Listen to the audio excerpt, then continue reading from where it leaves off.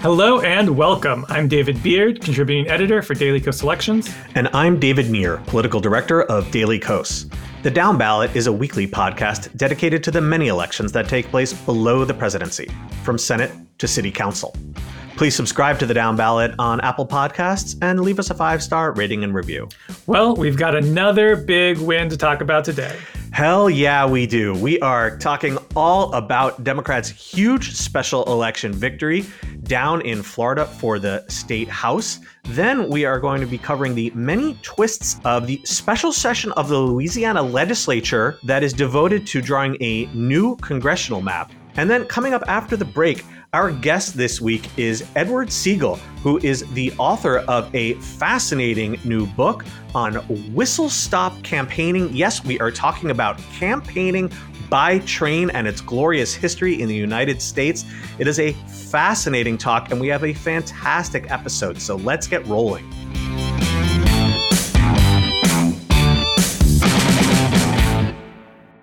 Hell yeah, David Beard. We are starting 2024 off with a huge special election flip, just like we did last year. Yes, let the fun continue. Another big win to mark in the column. Well, as I'm sure Down Ballot listeners know, Democrat Tom Kean, Navy veteran, won on Tuesday night, 51-49 in the 35th State House District in the Orlando suburbs. This was a Republican-held seat, so it is a flip for the Democrats in Florida, a state that lots of folks have written off.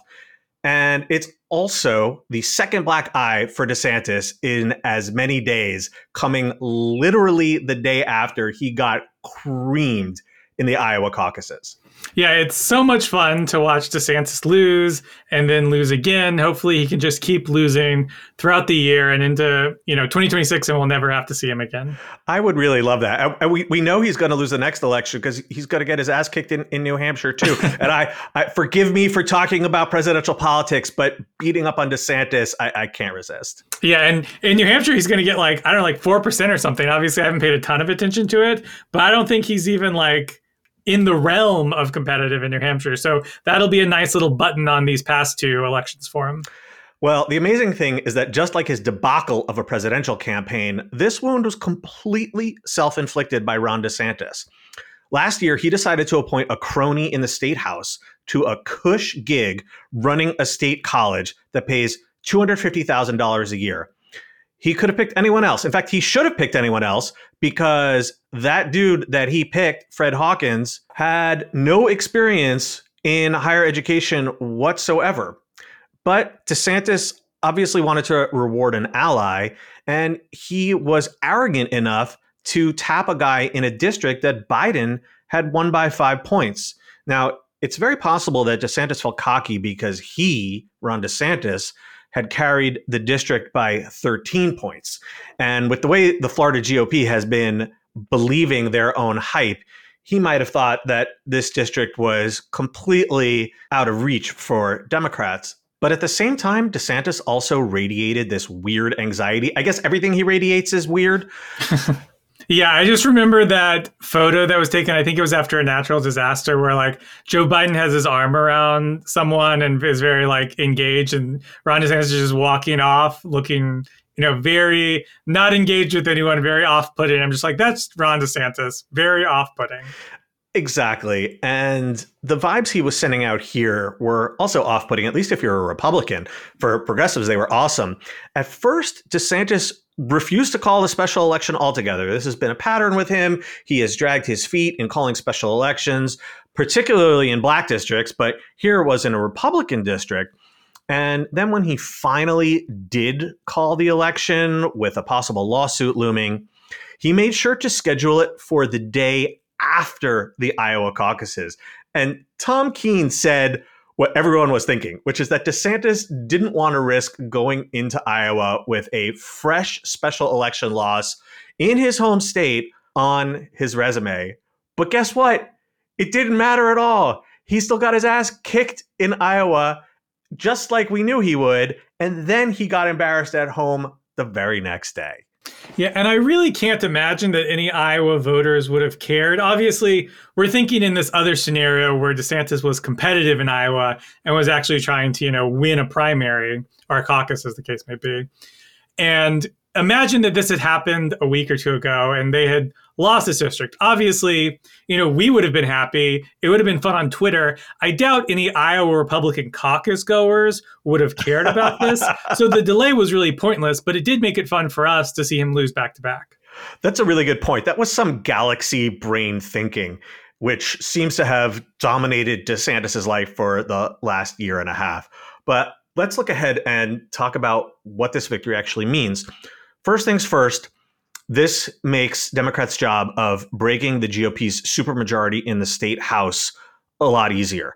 It takes the number of flips they need from 6 seats down to 5 seats in November. Second, though, this is another strong Democratic performance in a high-profile Florida election since the midterm landslide that DeSantis won. In May of last year, Democrat Donna Deegan won a huge upset in the race for Jacksonville mayor, which we talked about on the show before. That's Florida's biggest city. And not only that, DeSantis had won Jacksonville by double digits in 2022, much like he carried the 35th State House District. So Deegan moved the needle about 15 points, and then Keene moved it about 16 points. So it looks like there's maybe a pattern starting to form here. But I think that after Tom Keene himself, the person that this win probably matters the most for, who we were talking about recently on the show, is former Congresswoman Debbie Mucarsel-Powell, who, of course, is running for the Senate against Rick Scott. Mucarsel-Powell was a big Keene booster. She campaigned with him multiple times, including the weekend right before the special election. And she really needs outside Democratic groups and big donors to invest in her race. Keene's victory is a very strong argument in her favor. I think what this election combined with the Jacksonville election proves is that Florida is not the Florida of 2022 in perpetuity. Obviously, we all know how bad Democrats' performance was in 2022 in that state. Turnout had collapsed. It was terrible, just terrible performance. But that doesn't mean it's something that's going to continue into this year or into 2026, 2028. Forever. It was one election. And we've seen now with these past 2 elections where both parties have gone in and really tried to win, that the Florida Democrats have been seeing results more like the elections before 2022 than that terrible year. So that makes me a lot more confident that Florida Democrats can get past 45% into, the upper 40s in a competitive statewide election. The question that's still unanswered, as we saw before 2022 in those previous cycles, is can they get over the top? That's what they struggled with before the disastrous election, was getting from, 47, 48, 49 to 50, 51. So that remains to be seen. But I think the good news here is that Florida has not gone away as a competitive state. Yeah, and this race really signaled the importance of 2 core principles that have always motivated us at Daily Kos Elections. You should never read too much into the results of a single election. A lot of people were eager to conclude that Florida had become a deep red state after 2022, but you literally can't draw a trend line when you only have one data point.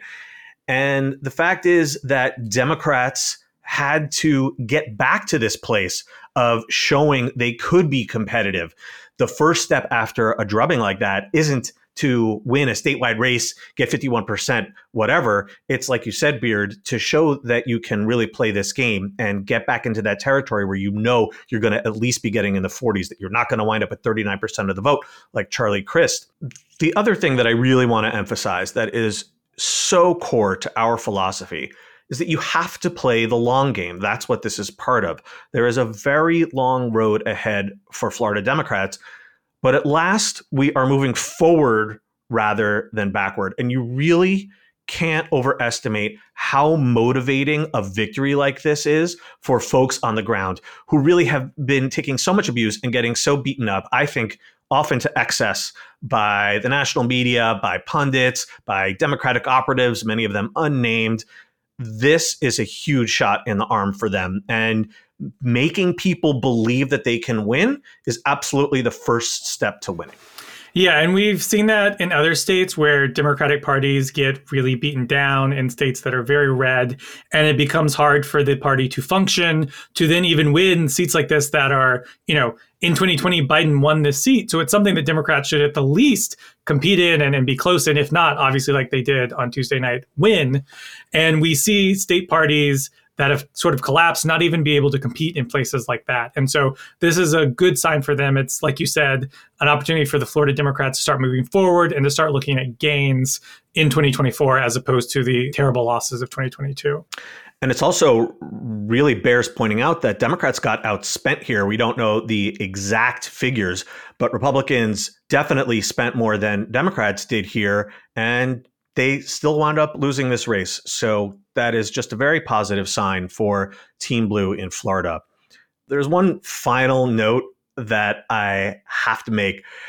I am very proud of our coverage of this race at Daily Kos Elections. In fact, we started writing about it before it even was a race. Back when DeSantis was refusing to schedule this special election, this was half a year ago. And we've been covering it closely ever since. We endorsed Tom Keene in November, right after he won the Democratic primary.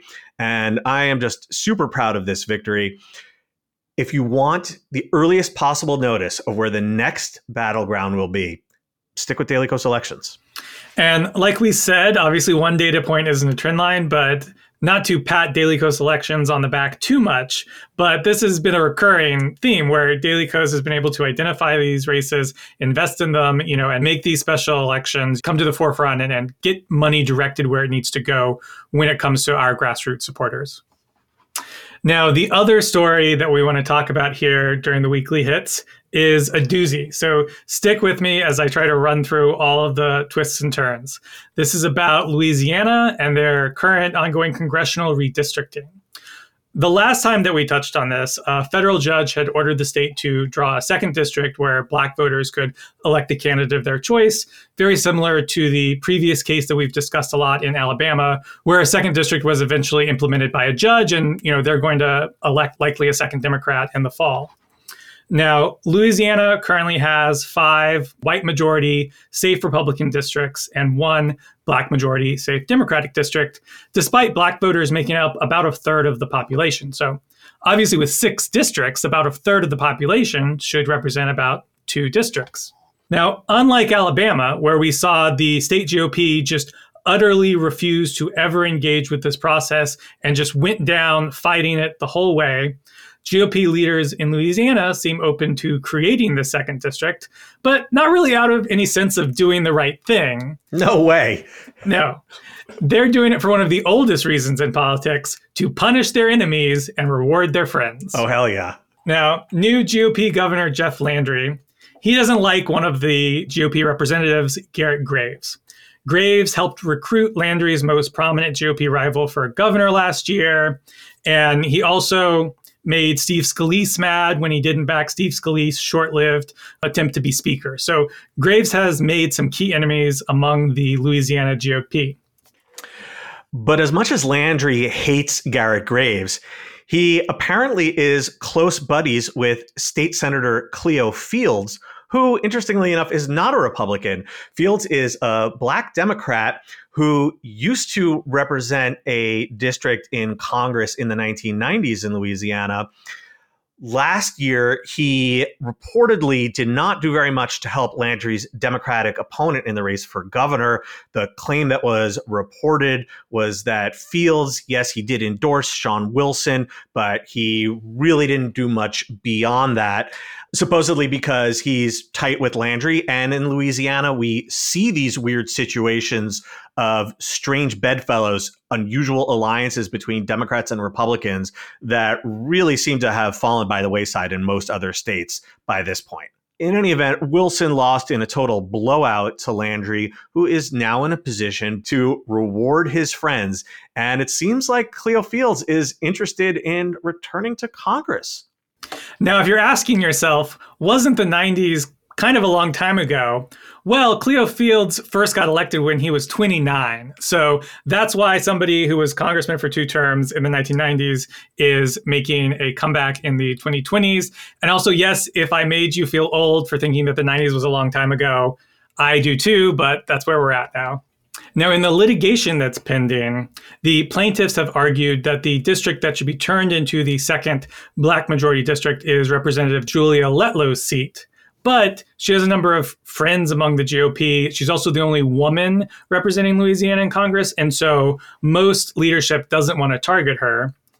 They instead want to target Graves, who is a nearby seat. It's not as straightforward to make this compact second Black majority seat by going after Graves' seat, but it is doable to make that second district. Now, Graves is obviously pretty mad about this for obvious reasons. He's going to get redistricted out of Congress by his own party if this happens. He put out a big screed about how awful the district was, how, it wasn't compact. It was combining Saints fans and Cowboys fans, which I felt like was a really strange direction to go in when you're trying to make like a legal political argument about something. But I guess he's desperate. I guess Shreveport must be cowboy country. Yeah, I'm also not sure that's the case. My grandmother lived in northern Louisiana, not quite as far as Shreveport, but they were all Saints fans up in northern Louisiana. So I'm not sure where he got that from, but he is a representative from Louisiana. So hopefully he's right about that.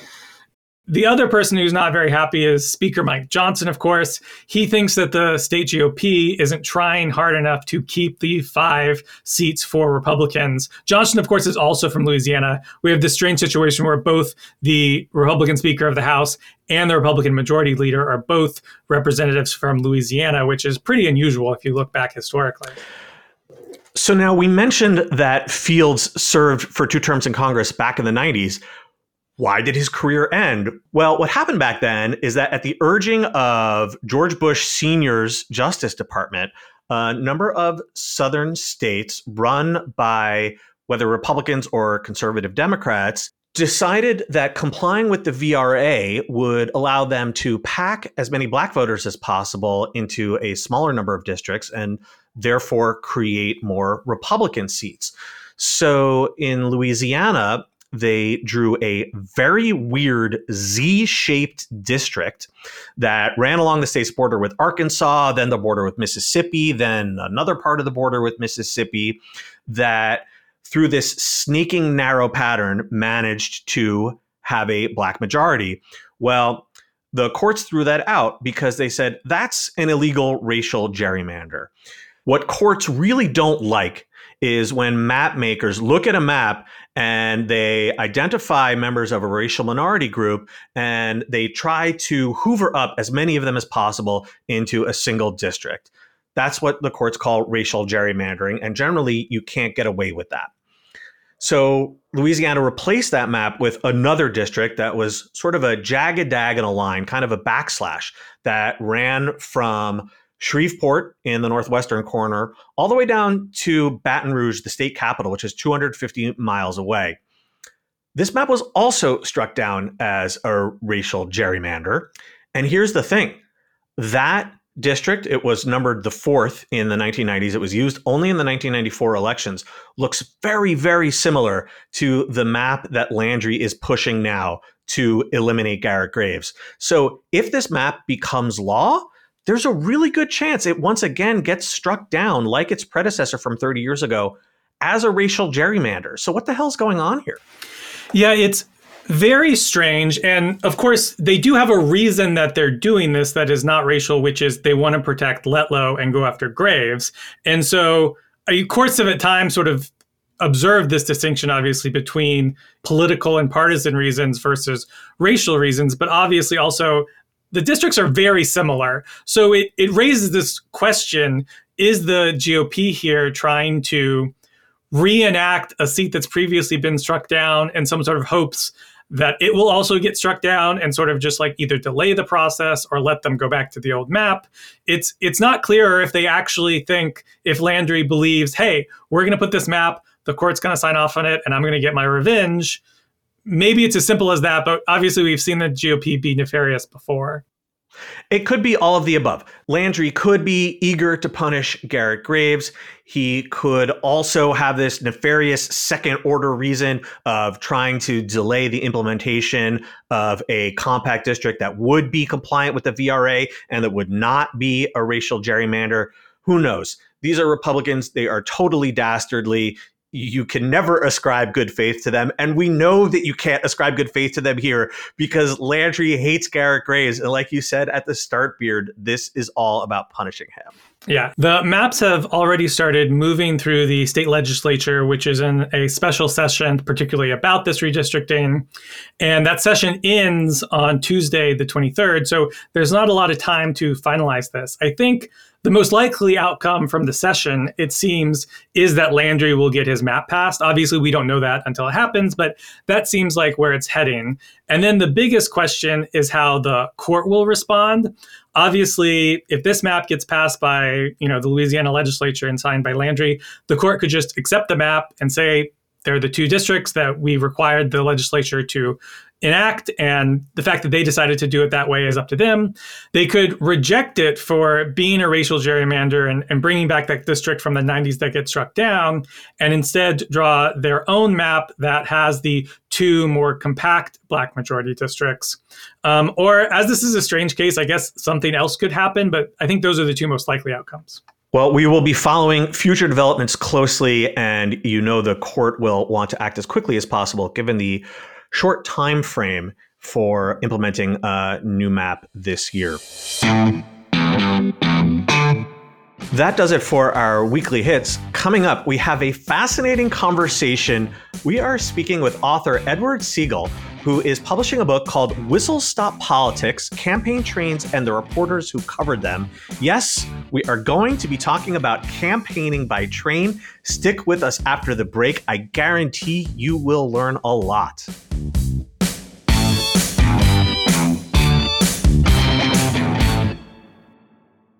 Joining us today on the Down Ballot is Edward Siegel, who is going to be talking with us about one of the most interesting and unusual topics we have ever covered on the show. Edward is the author of Whistle Stop Politics: Campaign Trains and the Reporters Who Covered Them. Thank you so much for coming on the show today. Great to be with you today. So for listeners who may not know, since in a certain way these are things of yesteryear, what is a whistle stop tour and how does it differ from just a regular campaign event?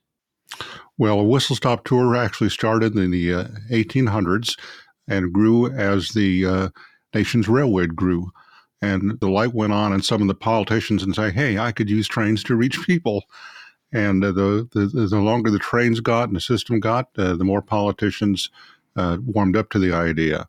So campaign trains has been around for almost 185 years.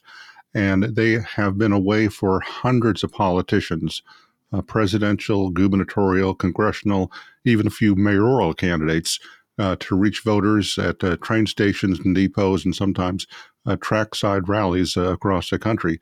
They differ from regular train trips because these are usually specially configured trains with at least 2 or sometimes many as 15 or 20 additional passenger cars added onto the train. No other passengers or people can go on the train except those who are invited: reporters, staff members, VIPs, sometimes major contributors. So it's been a great way over the years to generate publicity, connect with voters, and I call it essentially political eye candy for great ways of generating news coverage and calling attention to the policies and platforms of people running for office. So what got you interested in this topic? Obviously, this form of campaigning is no longer really a common practice, but obviously it's been a major practice for many years in American history. So what caused you to want to write a book about this? Well, I actually had firsthand experience organizing a campaign train for a member of Congress from Oklahoma.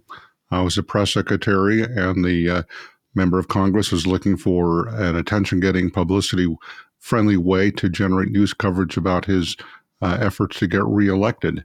And I knew, of course, in the back of my mind about Truman and his famous underdog campaign for the White House in 1948.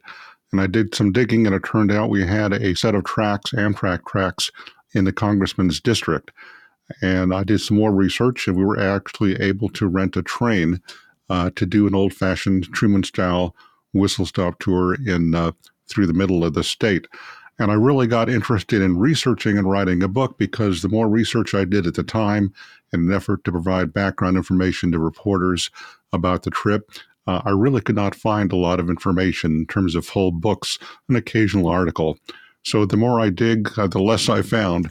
And that's why researching the book, collecting stories and anecdotes, that became my hobby, sometimes my obsession, and eventually the book, which will be published in February of this year. We have a lot of history buffs who listen to the Down Ballot, so I'm sure our listeners would like to know, if you're comfortable sharing, who was that member of Congress that you were working for on that Whistle Stop tour? Well, I've worked for both Republican and Democratic members of Congress in various capacities. In this case, I was a press secretary for Mickey Edwards, Republican member of Congress from Central Oklahoma. Turns out that although the tracks were usable, Amtrak had discontinued several years before passenger service, and Edwards made it part of his campaign platform and part of his speeches on the campaign train tour, his pledge to do what he could to help restore passenger train service to Oklahoma.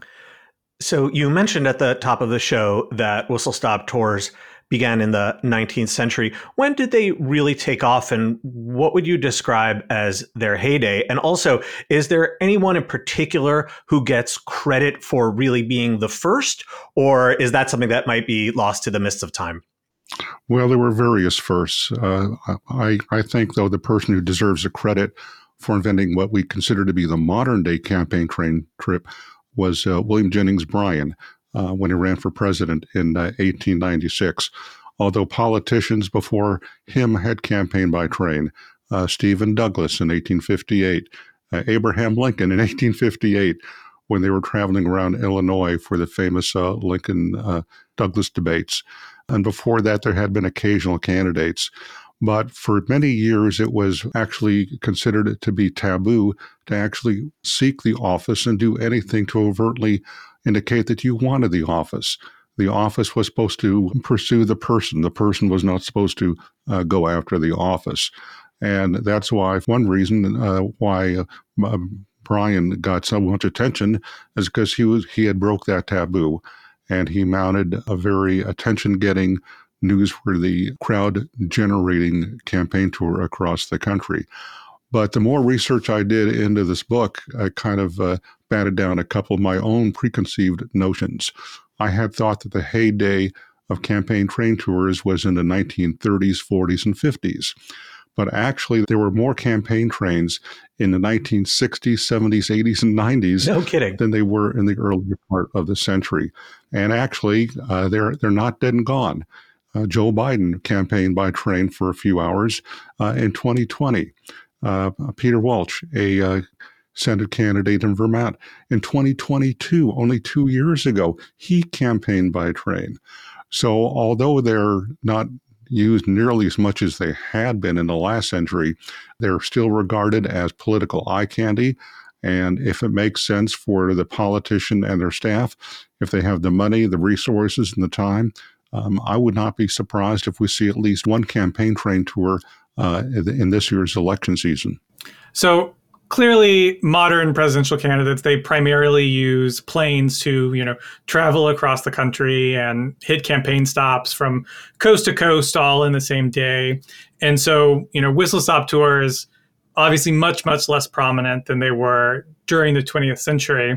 Do you have one in mind that you think of as sort of the last really prominent whistle stop tour that was maybe conducted by a presidential candidate across like a large stretch of the country or something like that? Well, I think Bill Clinton's campaign train trip in 1996 certainly fit the bill. He went through the middle part of the country for several days on his way to the Democratic National Convention in Chicago. And one of the reasons that they organized the trip before the convention is that he was expected to get the nomination, kind of a slam dunk.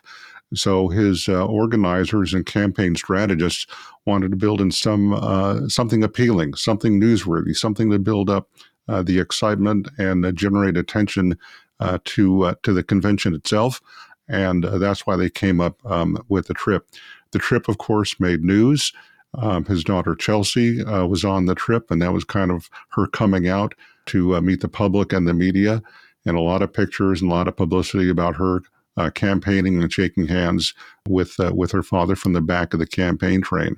I think that's a great example of one of the more recent campaign trips, and it went for several days. It'd be very rare to see a campaign trip last for several days now because of the cost, the time constraints, the scheduling conflicts that candidate and staff would have to deal with.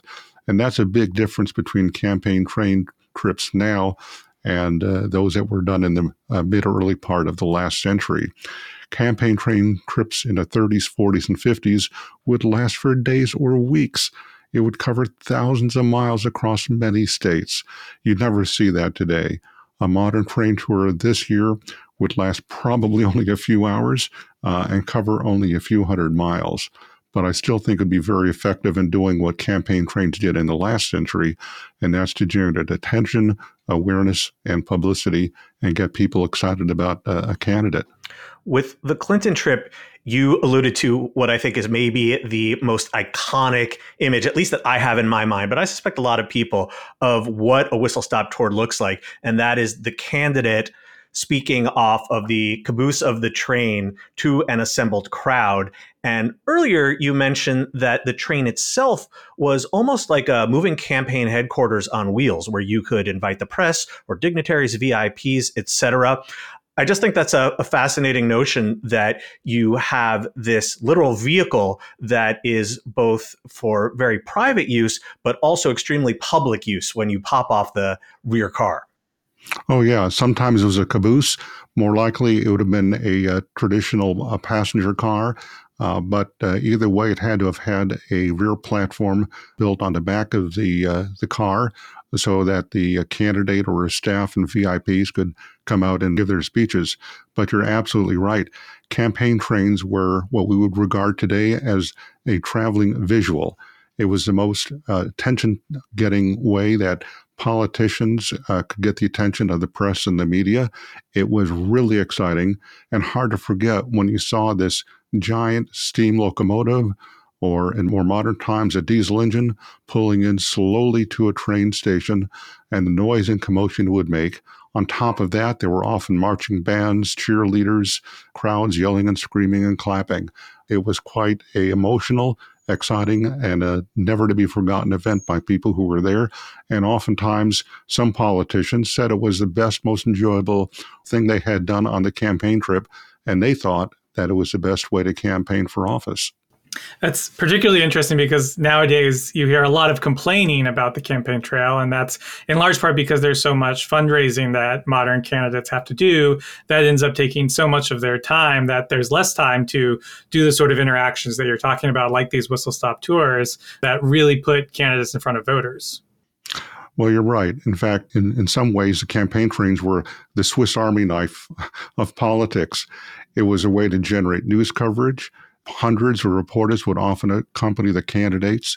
The staff were working on speeches and presentations and generating news coverage.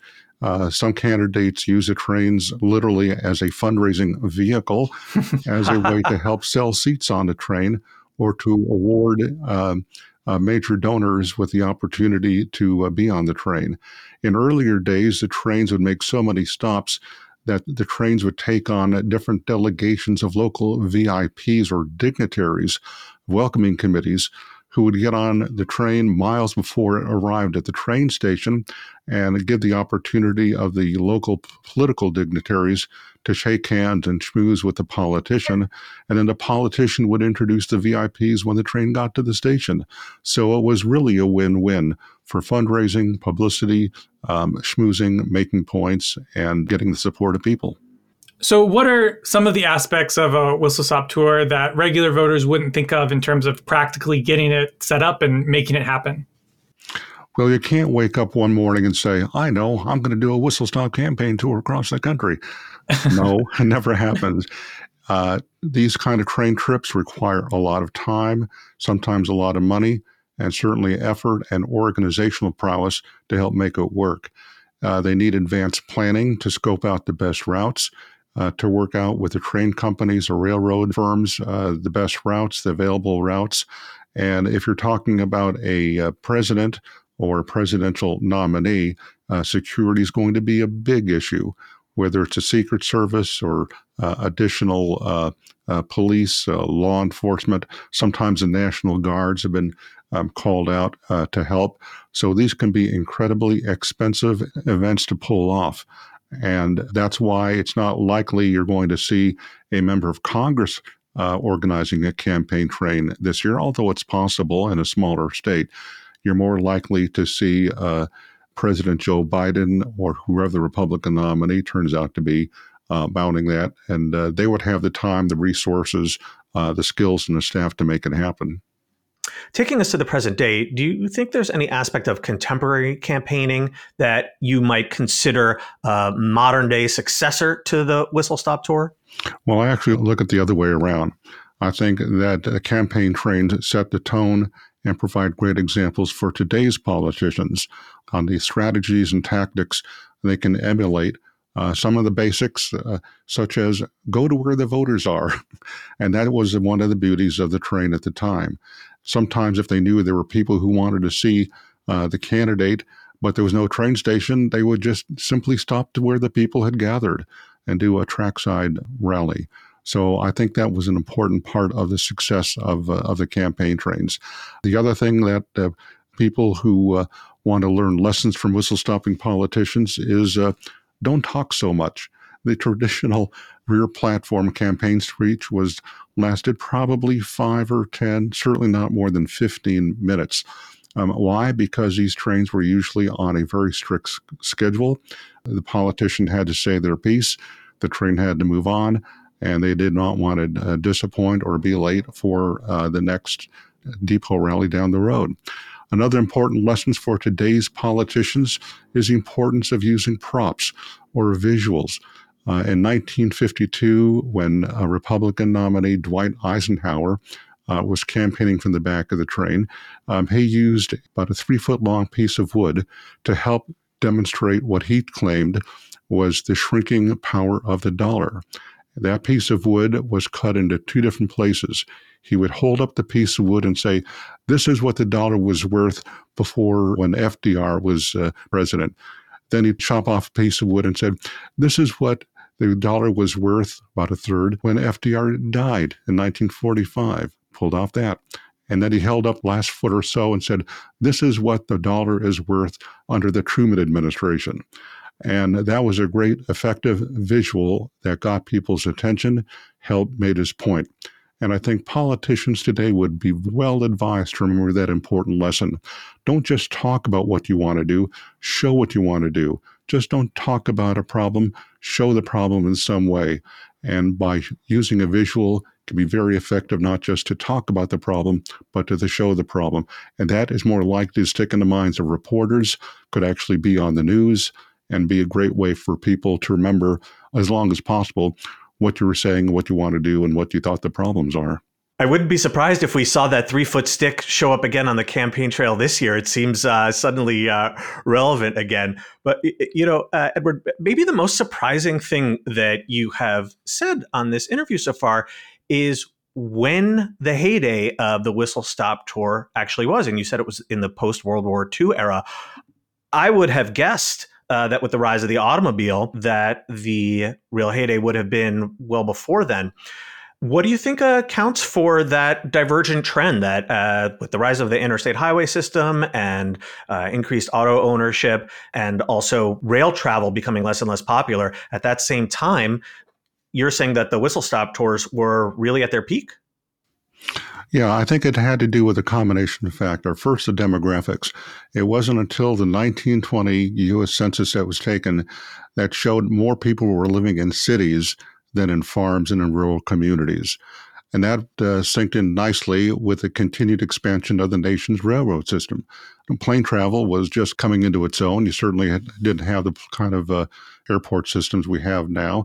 More people knew where their train station was because it was often downtown or very centrally located, and it was much easier for them to get to their train station than anywhere else in the county or the city. So that was a matter of convenience. People knew where the train station was. Train travel was big and accepted, and politicians took advantage of that. So it was a combination of demographics and the growth of the railroad system. The growth of the automobiles in the country was a benefit for whistle-stopping candidates. It made it easier for people to drive in their cars, which were becoming more affordable. Having more cars made it easier for more people to take a short drive to their train station. And sometimes there were so many cars coming to see the candidates that the cars or the people traveling on foot would surround the railroad stations, shut down the streets, generated so much attention that schools and businesses would close for the day just to give everyone an opportunity to see the local visiting president or other well-known person running for office. I'm curious to know if in your research you learned that this was exclusively an American phenomenon, or if these kind of train tours are something that politicians in other countries also have engaged in. Well, actually, I think the success of whistle-stopping candidates in the United States was a tip to politicians in other countries to adopt and mimic the tactic. And that's exactly what happened. The tactic was copied in Germany after World War II. It was copied in Australia. It's been copied several times in Canada. And it's been a great way for politicians in other countries to do exactly what politicians in the United States have done: generate publicity, connect with voters, and help use the trains to get the word out for their policies or programs or plans for the future. I have to admit, just talking about whistle stop tours makes me excited to want to go see one. And I really hope that at least one politician does one this year. You'd think that Joe Biden, given his strong identification with Amtrak, would be the perfect person to do that in 2024. Well, as I mentioned earlier, he did campaign by train for a few hours in 2020, but it was not his first time. He actually, when he ran for president in the 1980s, he did campaign by train. So campaigning by train is not new to Joe Biden. You're right about his affinity for Amtrak. They actually named an Amtrak train station for him in Delaware a few years ago. So whether it's Joe Biden or anyone else running for office, I really hope they will take a lesson from past whistle-stopping politicians and try to campaign for office at least once during this election year from the back of a train. Well, we have been talking with Edward Siegel, who is the author of the forthcoming book, Whistle Stop Politics, Campaign Trains, and the Reporters Who Covered Them. Edward, where will readers be able to find a copy of your book? Will it be available on Kindle? And also, where can they find you online? They can find me online at my website, whistlestoppolitics.com. The ebook edition of the book is already available for pre-orders on Amazon, and the hardcover edition will be available for pre-orders in early next month. But the ebook and hardcover edition will go on sale wherever books are sold, as they say. There's also plans for an audiobook, so I hope people will visit my website, pre-order, and listen or read the book. But I think it's a great education for all of your listeners about what I think is a forgotten history of campaign trains in American politics, and perhaps some politician or their staff who is listening to this broadcast will say, I think it'd be a good idea if we launched a campaign train tour because it worked in the past, and I'm sure we could make it work for us this year. Well, I hope we all get to take credit for that happening this year. Edward, thank you so much for coming on the Down Ballot this week. Thanks. I really enjoyed the conversation. That's all from us this week. Thanks to Edward Siegel for joining us. The Down Ballot comes out every Thursday, everywhere you listen to podcasts. You can reach out to us by emailing thedownballot@dailykos.com. If you haven't already, please subscribe to The Down Ballot on Apple Podcasts and leave us a 5-star rating and review. Thanks to our editor, Trevor Jones, and we'll be back next week with a new episode.